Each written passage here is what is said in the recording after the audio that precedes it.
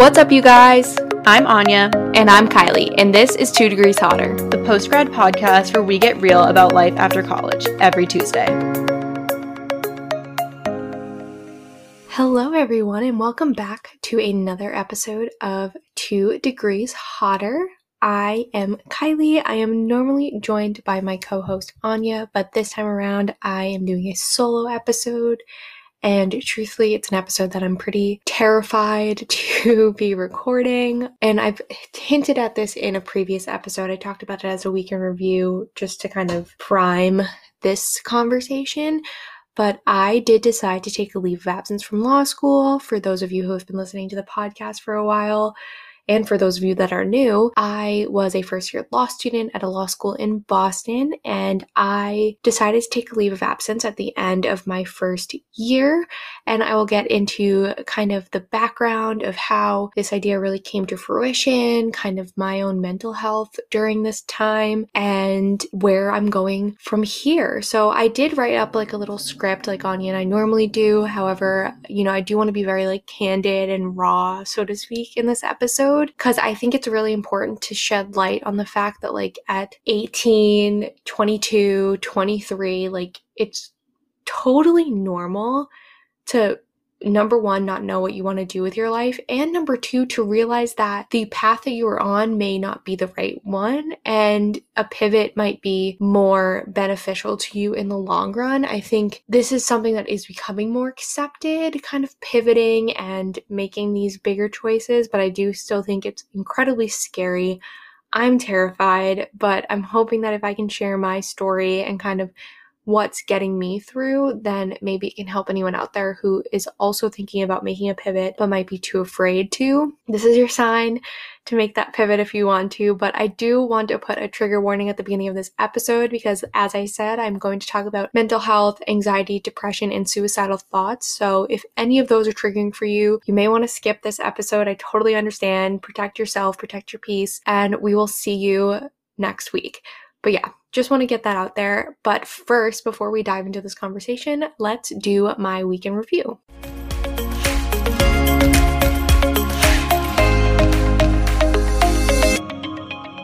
This week that I'm recording is the last week that I have off before starting full-time work again. So to give you some context, I took basically the last 3 weeks completely off and just like really reset. I spent time with friends. I'm fully vaccinated now, so that like timing worked out really great.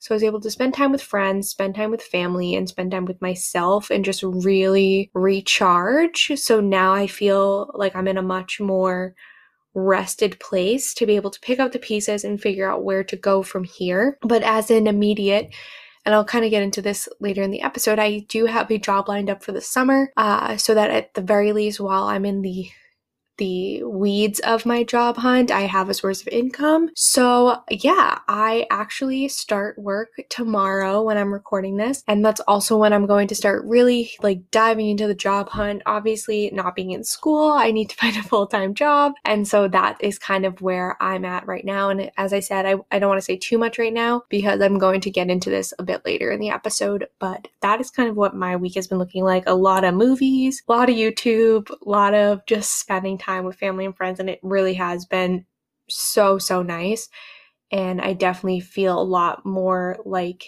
myself again, which has been a really relieving feeling because, as we'll get into with the episode, I just haven't felt like myself for a very long time. Coming out of these 3 weeks, I'm very happy and relaxed. Got that R&R that I needed. So now let's move into my favorite.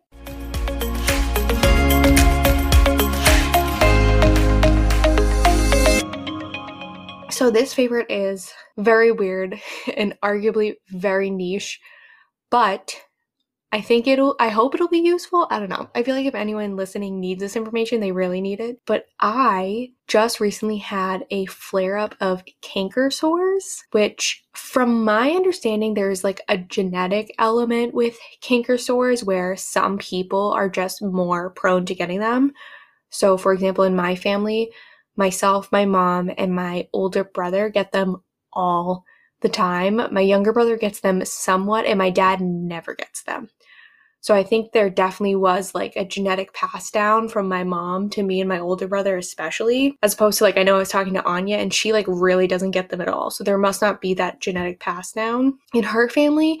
But I learned that they're actually more likely to affect women. And that's why I decided to like bring this up, because who knows, there might be some women out there who are, young women especially is who this affects, who need some relief. I hear you, sister. So I had 8 canker sores at once. It was awful and most likely a physical manifestation of all the stress that I was going through. But needless to say, it was pretty miserable. So I did want to mention I was using the Orajel mouthwash. I don't know. I think that's just what it's called, honestly, but it's in like a white bottle with a blue label. I will say this mouthwash helped relieve the pain of the canker sores for me. You literally use it like a normal mouthwash, and it definitely like numbed the area for longer than like the Orajel topical gel does. So I highly recommend that. Unfortunately, for me at least, I didn't notice this mouthwash help in speeding up the process, and I did find, and I don't think this was the mouthwash's fault, but when I started using the mouthwash, I had about 5 canker sores in my mouth, and like I said, I ended up getting 8 of them. So I don't think that the mouthwash did that, but I don't necessarily think the mouthwash helped heal them in any sort of way. So I ended up going to my doctor. And this is the real favorite, is just, especially with something that uncomfortable, and like, if you need to be told that 8 canker sores in your mouth is like a pretty serious thing that's like worth getting checked out, like I'm here to tell you that. But they ended up prescribing me a steroid rinse, and guys, this thing was magical. I'm very lucky that like my doctor doesn't think these canker sores resulted from any sort of like underlying health issue. We really do think it was stress, but I'm glad I went to the doctor anyways to get that opinion, because I'm sure there are underlying health issues that could lead to this that you definitely want to check out. But he prescribed this steroid rinse, and it is just the biggest lifesaver. So even if you're not concerned about an underlying issue, go to your doctor, because now they have like record that I have canker sores, and I still have some left over. They're all gone, by the way. I waited to record this episode until they were gone because I was having so much trouble talking. Yeah, so they're gone, and I still have like most of the bottle left. So I'm just really happy to have that on hand the next time there's a flare up. And yeah, this is your sign. Like I said, it's more like to affect women. I don't necessarily know how many women I'm reaching with this specific issue, but you may know if you've had canker sores, like they're pretty brutal. So I know I was scouring the internet for ways to relieve them. So if this is helpful to anyone, that'll be good. But yeah, let's hope that I don't get 8 canker sores at once again. Let's hope that really was just a stress manifestation and that I'm not so stressed out that I get that many. But now let's move into the episode about why I took a leave of absence from law school. So again, just as a reminder, I will be talking about mental health, anxiety, depression, and suicidal thoughts. So if you didn't leave the episode before and you're still questioning whether or not that might be triggering for you, definitely click out now. But yeah, just try to protect your peace, do what you gotta do. Let's just dive into the background and how I decided to make this choice. So for those of you that have been listening for a really long time, you will know that after my first semester, I put out an episode called Why I Almost Dropped Out of Law School, or no, I think it's called I Almost Dropped Out of Law School, parentheses, and Why I Still Might, which, spoiler alert, I did. But in that episode, I just really talked about how the first semester was pretty hard for me, and I was struggling with my mental health, and I was really just struggling with whether or not I wanted to continue to pursue law school, or if I made a mistake in pursuing law school. And I ultimately decided at that point, because I had done so well in the first semester, to continue law school, continue on to the next semester, and see how it goes from there, and implement, therapy and journaling and mental health practices to help relieve some of my anxiety into the second semester. So kind of backtracking a little bit, I think that I, as is evident from that first episode, and will probably become even more evident now, was dealing with a tremendous amount of imposter syndrome, which is pretty normal for higher education, honestly, in general, but especially grad school and professional schools like law school. It's very normal to feel imposter syndrome. And my understanding of imposter syndrome is it's this feeling that you don't belong or don't deserve to be somewhere. So like with a law student, you may feel like you don't deserve to be in law school. There's no way you're smart enough to be successful in law school. You don't know how you got there. And then depending on how you do grade-wise, you may be like, there's no way that I'm smarter than XYZ people. Like, yeah, imposter syndrome is loosely defined as doubting your abilities and feeling like a fraud. It disproportionately affects high-achieving people who find it difficult to accept their accomplishments. Many question whether they're deserving of accolades. I'm not saying it's a good thing to deal with imposter syndrome, and like you definitely should address it if you're feeling this way, but I think it is pretty typical. And so that, I mean, started from day one of law school, and I wasn't exactly surprised that it began, so soon and that I was experiencing it, because everyone was experiencing it. Like, it's totally normal. But what I will say is that over time, once the dust settled, and the first time I remember really feeling this way was around October of 2020, I had this feeling that I just wasn't myself anymore. And it was a feeling that went beyond imposter syndrome. Like, it wasn't just a feeling of like, I don't deserve this, I'm not capable of this, or anything like that. It was the things that I love, the things that I enjoy, the things that make me me, I'm not making any time for them. I'm not doing them. They're not bringing me joy. Like, I just didn't feel like myself. And I remember, and I think I talked about this in my last semester wrap up, but I went to visit some friends from undergrad, and this was in October, and I spent the whole weekend just feeling like a buzzkill. Like, everyone asked me about law school, and I was like, oh yeah, it's okay, feeling miserable. And I was so tired and burnt out that I felt like I was no fun. And I spent the whole weekend really stressed and paranoid about all of the work that I would have to do when I got back home and when the weekend was over. And I just, I didn't like who I was. Like, I was just this buzzkill who prioritized law school over everything in her life, and that just wasn't me. I think something that I did pretty well in undergrad, and don't get me wrong, I wasn't perfect at this by any means, and I had my moments, but I think, all things considered, if you looked at my undergrad career, I did a pretty good job of balancing work and life. Like, I worked really hard in undergrad. I did a lot in undergrad, accomplished a lot in undergrad, but I still had so much fun. And I recognize that in law school, it's just the nature of it to not have as much time for life. Like, that is the nature of going to law school. I'm sure people in med school are saying the same thing, PhD programs, like whatever it may be, but there should still be some life. And it felt like there was no more life for myself outside of law school, whether that was my fault or the pandemic's fault or my particular law school's fault. I don't know. But that's how I felt. And I just slowly felt myself slipping away to be this person that I thought law school expected me to be. So I got my grades back for first semester. I kind of rode that feeling out because I was like, I'm going to finish the first semester and see what's up. Got my grades back and I did really well. And I was like, I have to keep going. Like, I would be crazy to leave law school. Like, even if I hate it, if I'm doing this well, I mean, for the love of God, I got a 3.9 GPA. I won awards for the highest grade in 2 of my 4 lecture classes. Like, I would have been crazy to drop out. So I kept going. By the time March rolled around, that marked a year of me doing school completely remote, because I graduated in 2020 and I did from March until I graduated college completely remote.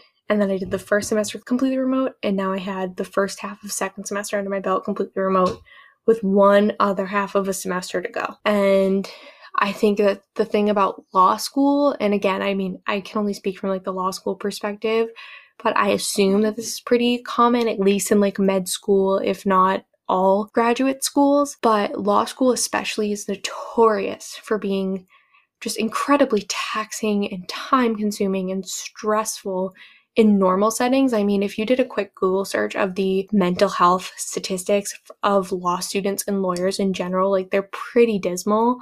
So, and that's in normal settings. That's outside of an entire pandemic and a year plus long quarantine. And I think that quarantine only made it harder, for me at least, to set boundaries of when it was school time and when it was lifetime. as well as it made it easier to feed into the competitiveness and the toxicity and the taxing nature of law school, because there really was no excuse, or at least it felt like there was no excuse for me to not be working on law school, especially because law school is graded on a curve. So your grade is directly impacted by how other people in your section do. And if you know that other people in your section are working harder and working more, then you at least think that they are going to do better than you. It's not always true, but that's how it feels. And so I just got to a point, when I decided to take this leave, I had been looking at since March 1st. I decided to take my leave at the end of April. So almost 2 months, I had been working from 6 a.m. till 8 p.m. every single day. And this is another trigger warning. I am going to talk a little bit about like weight and eating. And I forgot to mention that at the beginning because I kind of forgot about this. But if that triggers you, definitely exit now because I am going to talk about that a little bit. So I had been working from 6 a.m. till 8 p.m. every single day. I had lost 15 pounds without even trying. I hadn't been working out. I lost 15 pounds because I just wasn't eating because I didn't have time. And I was just so burnt out because obviously who can do that? Like no one can sustain that lifestyle no matter what. Like no one can do it. And so no wonder I ended up where I ended up. Yeah. So I think all that is to say that like I think the pandemic did not help my situation at all. And I think being in a pandemic is part of the reason why I took a leave of absence as opposed to a withdrawal, because I guess I should have explained the difference between a leave of absence and withdrawal. So a leave of absence means that I am technically still enrolled as a student. I just am on like a little break and I could re-enroll at the end of this break. And, I won't bore you with the logistics of that, but you can, if you're in law school and thinking about doing the same thing, you can work with your deans about like what that break looks like, how long it can be, so on and so forth, because I assume that varies between law schools, at least a little bit. But yeah, so that's a leave. A withdrawal is just like you're closing the chapter on the book. You're no longer a student. You're no longer enrolled. You're done with law school and you're moving on. And so I think I chose a leave because we are in a pandemic and I may find in 6 months that I really just needed a break from being a student and I was really just burnt out and I do want to be a lawyer. So I wanted to have that option to go back, but I will say this kind of feeds into the third sort of big reason why I chose to take this leave. And it's that I have a lot of doubts that being a lawyer is what I want to do. And I also have a lot of lingering what if thoughts surrounding the work I did in undergrad. Because again, I was very successful in undergrad, and whether or not I should have pursued the path my undergrad degree afforded me more seriously. And I was talking to a mentor figure from my undergrad the other day, and I remember telling him that I found myself wishing that someone from undergrad, and I wasn't like, I told him, I was like, I'm not calling you out specifically. Like, there's no way you would have known this. I'm just like speaking hypothetically, that I wish someone who I had interacted with in undergrad came to me and said, look, you have a really great path planned out to becoming a lawyer, but are you sure you don't want to explore another path? No one said, hey, you have done a lot of work in journalism throughout these 4 years. Like, are you sure you don't want to look into like jobs as a journalist or master's degrees in journalism, like just to see what's out there? No one really came to me and, questioned the path that I was on, because no one really questions you when you're a good student saying you were going to law school. They just think, oh, of course, like you're a good student. My major wasn't like, there's really no major that's super far off from law school, but English and law do pair really well together. So no one really thought anything of it. They were like, oh, awesome. That, like, good for you. And I think because of that, I didn't really think to question myself either. Like, I didn't stop to take a break and say, whoa, is this really what I want to do? Because at the end of the day, I didn't choose any sort of like poli-sci, government, philosophy, even pre-law. I know my school specifically didn't offer pre-law, but like I know some schools do. I didn't choose any of those, and there's a reason why I didn't choose to major or minor or concentrate in any of those things, and chose English, specifically writing and mass communication, so a more technical side of English over all of that. And so why didn't I take the time to ask myself I wanted to do something with it. So I think at the end of the day, I just realized that I needed time to not be a student, to not be a law student, and to really just think about what I want to do and what I see myself not only being successful at, because I think I get a little blinded by the tangible academic success, because you could say I was successful in undergrad and I was also successful in law school, but just because I was successful at both doesn't mean I should pursue both. Just because I did well in law school doesn't mean that it's the right choice for me. And you always hear your first year of law school that that first year is to weed out the people who I don't like phrasing it this way, but it's to weed out the people who aren't capable of being there. And I don't like that word capable. I'm trying to think of another word, but I think I realized that not only is the first year weeding out the people who may academically not be ready for law school, I think it also weeds out the people who don't really want to be there, or who aren't sure they want to be there, or who aren't ready to be there for reasons that have nothing to do with academics. Academically, I was ready to be there. I proved that. But I think emotionally, mentally, professionally, I wasn't ready to be there. And that's kind of a hard pill to swallow, arguably a harder pill to swallow than being academically incapable, because in a way that's almost out of your hands. But I really had to, no one was going to stop me with how well I was doing. I had to really look myself in the eye and say, maybe you aren't ready for this. And that's what I ended up doing. I'm out of breath. This is crazy. That's kind of the three pillars really of what was going on. And the main, if someone asked me what were your reasons, these were kind of the reasons. But I do want to talk a little bit about my experience kind of just losing sight of myself and losing sight of taking care of myself. Because I think even if you're choosing not to, take leave of absence, withdraw, pivot from whatever school or work you're doing, I think it's really important to have this conversation, because if I can help anyone recognize that these things shouldn't be happening, then that will be worth it. Because for a really long time, I thought that these things were normal, and I just don't think they are at all. And I'm realizing that there's a lot that I personally have to work on that underlies a lot of these things. So just to jump into it. So my mental health was easily the worst it's ever been in the past year, for very obvious reasons. I mean, we're in a pandemic. I know I'm not alone in feeling like this was my worst mental health year, but I think that for me, it is partly because of the pandemic and partly because of law school, as you guys are probably gathering. But for me personally, in my own mental health journey, I have always suffered with anxiety, since I can remember. Literally I have memories in middle school that I think 23-year-old Kylie can recognize now were definitely signs of anxiety, just general anxiety disorder. But I feel like I was not far along in my own mental health and self-care journey with anxiety, and I wasn't far enough along in understanding my own anxiety, my own triggers, and how to cope with that anxiety to be able to handle the stress of law school.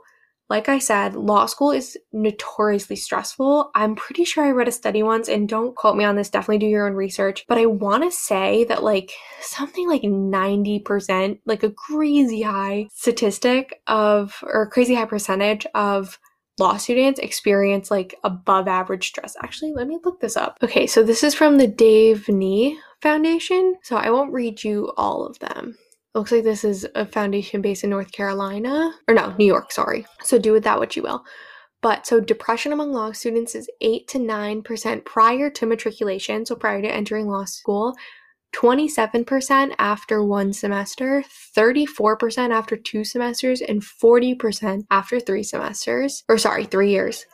Stress among law students is 96% compared to 70% of med students and 43% of graduate students. Entering law school, law students have a psychological profile similar to that of the general public, and after law school, 20 to 40% have a psychological dysfunction. Only half of lawyers are very satisfied with their work. Lawyers are the most frequently depressed occupational group in the US. So yeah, I think you guys get the point with the statistics. Law school is incredibly stressful, and statistically speaking, more stressful than a lot of other graduate schools. And I think After all, I'm 23 years old. I came to law school fresh out of undergrad, and I don't have any perspective outside of being a student. And so I think because I had gotten through undergrad, knowing I had anxiety and getting through it and looking back fondly on it, that I was ready for law school. And I, in hindsight, don't think that's the case. And I don't necessarily blame myself for not realizing that, but I do think that that is something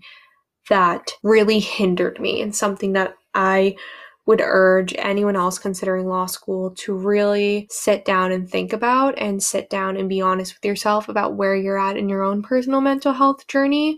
Because for me, I felt like I was starting behind the starting line and behind everyone else, and it was just impossible to catch up. I don't know if that like analogy makes sense, but if I had started at the starting line at the very least, like maybe it could have been better, but I just did not have the coping skills and the self-awareness of my own anxiety triggers to be able to properly cope with them, as well as the added stress and anxiety that law school brings to even the mentally healthiest of them all. So yeah, I think it's also to point out that I only knew how to be a good student, because again, I only had the perspective of a student. So I only knew how to be a good student, and I only knew how to be praised as a student. And I think that, again, I thought that in undergrad, I had figured it out. And so in a way, I thought in law school, I'll figure it out again. But you learn really quickly in law school that you do have to change your study habits, and you do have to sacrifice your work-life balance in order to be successful. And, kind of realizing that, and then realizing the fear that I had in losing being a good student and being academically praised was incredibly overwhelming. I think I also want to point out that I'm a first-generation college student, and I think I put a lot of pressure on myself to be academically successful, because I know how important it is to my parents for me to be educated. And I was kind of raised being told that going to college and going to grad school was an incredible privilege, and one that my parents wished they had, and one that they really wanted myself and my brothers to have. And because of that, I put a lot of value on education, as I should. Education, higher education is incredibly valuable, at least in my opinion and for my life experience. But I think that I felt so much pressure to be successful at it because I had the chance to do it. I mean, I had two people who I love very dearly who didn't have this chance, who wished they had this chance, and so I didn't want to blow it. I wanted to take it seriously and show them that I understood how privileged I was and that I wasn't going to take advantage. And I think that led to a lot of internal pressure that I put on myself to be the best of the best that wasn't necessarily needed. Essentially, kind of putting all of those feelings together, I think it led to me feeling like I existed in what I've been calling the law school cage. I felt so trapped, and I felt like I was just trapped in this cage. I locked the door to from the outside, and I so desperately wanted to get out. But that external and internal pressure, and my success in the first semester, and my own fear of changing my path and being considered a failure for leaving law school, or a quitter for leaving law school, kept me trapped, kept that door locked. And it was at that point where I started to have some really scary thoughts, because I just didn't see any way out of law school. I just thought that that door would never open. I thought that I was in too deep, and that this path was set in stone, and I had to become a lawyer. I had to finish law school. I had to become a lawyer. I had to practice law. And I knew the life I wanted to live, and it wasn't that. And I thought that it was too far gone. I thought that the life that I wanted to live, or the life that I saw myself happy with, or the life that I wanted to explore, was too far in the past for me to go back to. I also think that I really, really wanted people to know how miserable I was, because it felt like that doesn't sound right, but it felt like since October I had been telling people something isn't right. I am not happy. Something's not right. And it just kept getting dismissed, whether people, and this wasn't everyone by any means, but it was enough people for me to feel this way. But it felt like it got dismissed because law school is hard, or dismissed because I'm just a perfectionist, or you can't drop out, you're so lucky, like whatever the excuse is. It just felt like anytime I said how miserable I was, there was an excuse shot back at me as to why I should stay. And that didn't help with feeling trapped. And I think part of me like almost hoped something bad would happen to me so that people would see how miserable I was. Like, it sounds awful. Like, I know it sounds awful, but like, I thought like, well, if there's some sort of like physical manifestation of how miserable I am, then maybe someone will finally listen to me. And that's when I knew, when I started to have these thoughts, when I started wishing harm upon myself just as a way to get out, that I needed to tell someone. And this is, me telling you, if you're out there listening, that if you are having any sort of harmful or suicidal thoughts, that is not normal, and that is a sign that something is wrong, not with you, but something in your situation and circumstances is wrong, and it is okay to ask for help. Like, that is the right thing to do, is to tell someone, even if it's just a hotline, which I will leave the National Suicide Hotline in the description of this episode if anyone needs it. So literally use that right now. If that's how you're feeling, don't even continue this episode. But when I started to have those thoughts, especially because I've never in my life ever, even when I was the most anxious and most depressed I've ever been, never had these thoughts before. That's when I knew that I wanted to tell my parents. So I did. And I would be lying if I said that it wasn't a really tough night. My parents are great. My parents are incredibly supportive. The last thing I want to do is paint them in a bad light, but I'm sure a lot of people my age understand that, we're growing up in a time where mental health is way less taboo, way more talked about and accepted.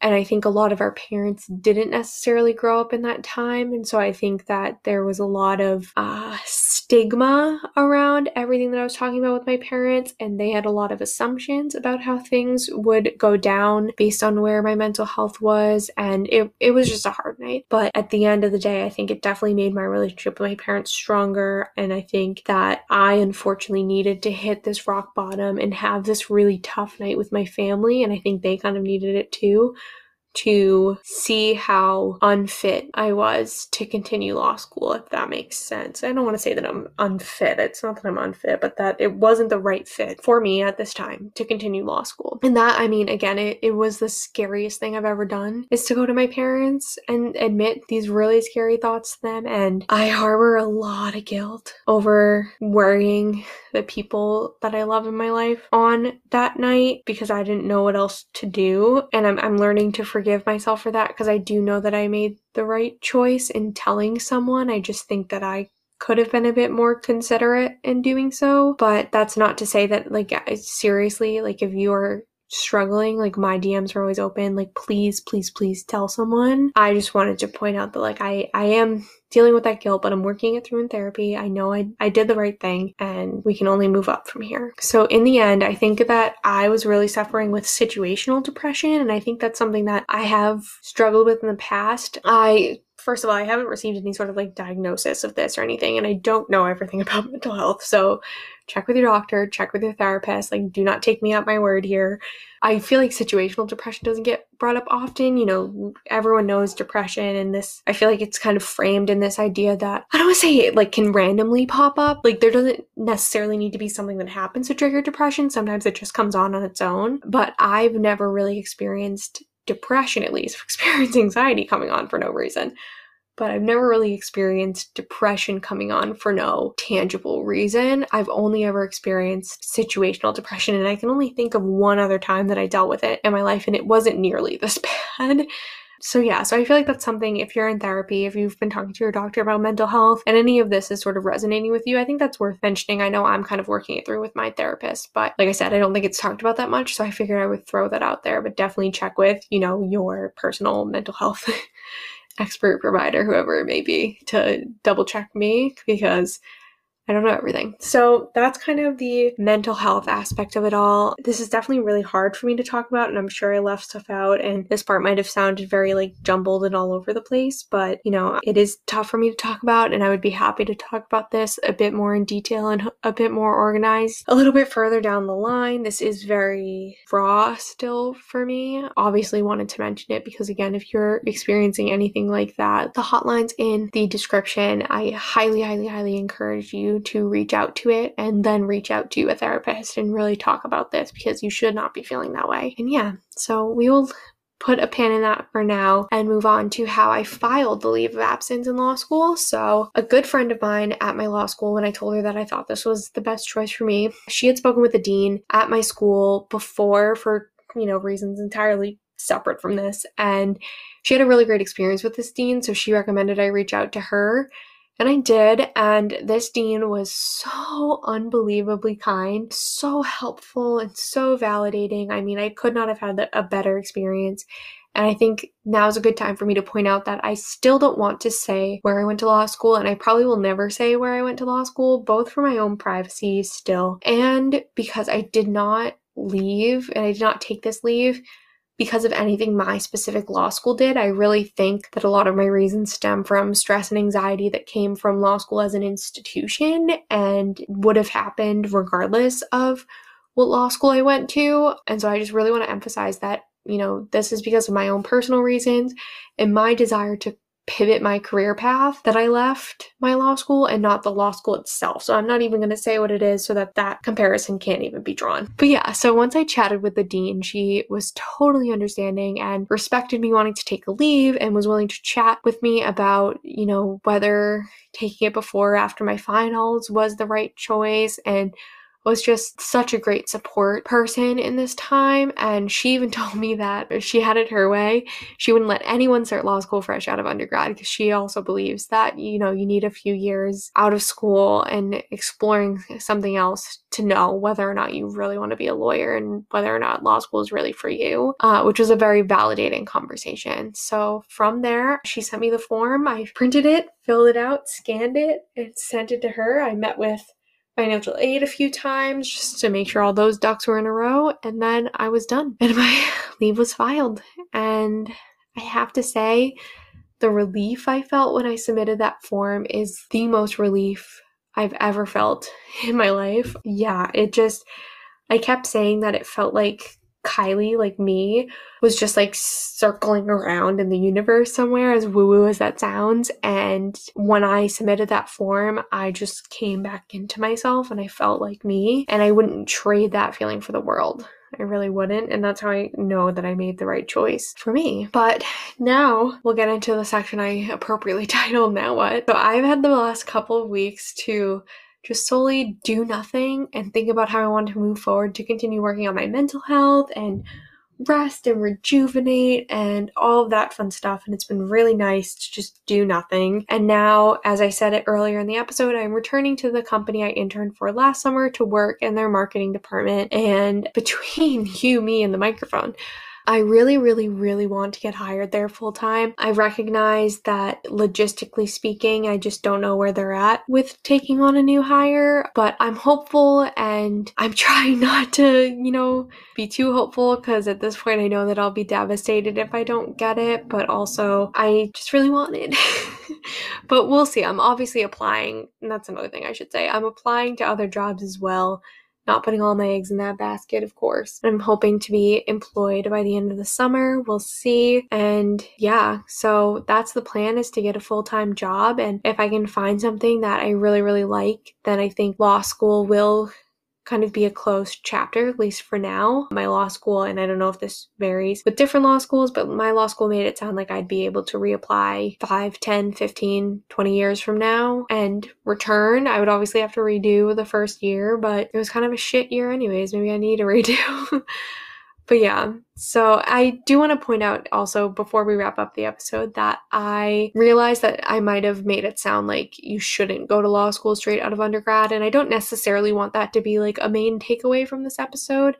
I think that if you really want to be a lawyer and you really can't see yourself doing anything other than being a lawyer, then by all means, go to law school straight out of undergrad. But I do think that if there's any sort of desire in you while you're in undergrad to pursue another career path, that you should take a few years and pursue that path before you decide to go to law school, because you don't leave a stone unturned. Don't leave with any regrets, because you deserve to do what you want to do. You deserve a career and a life that you don't want to run away from.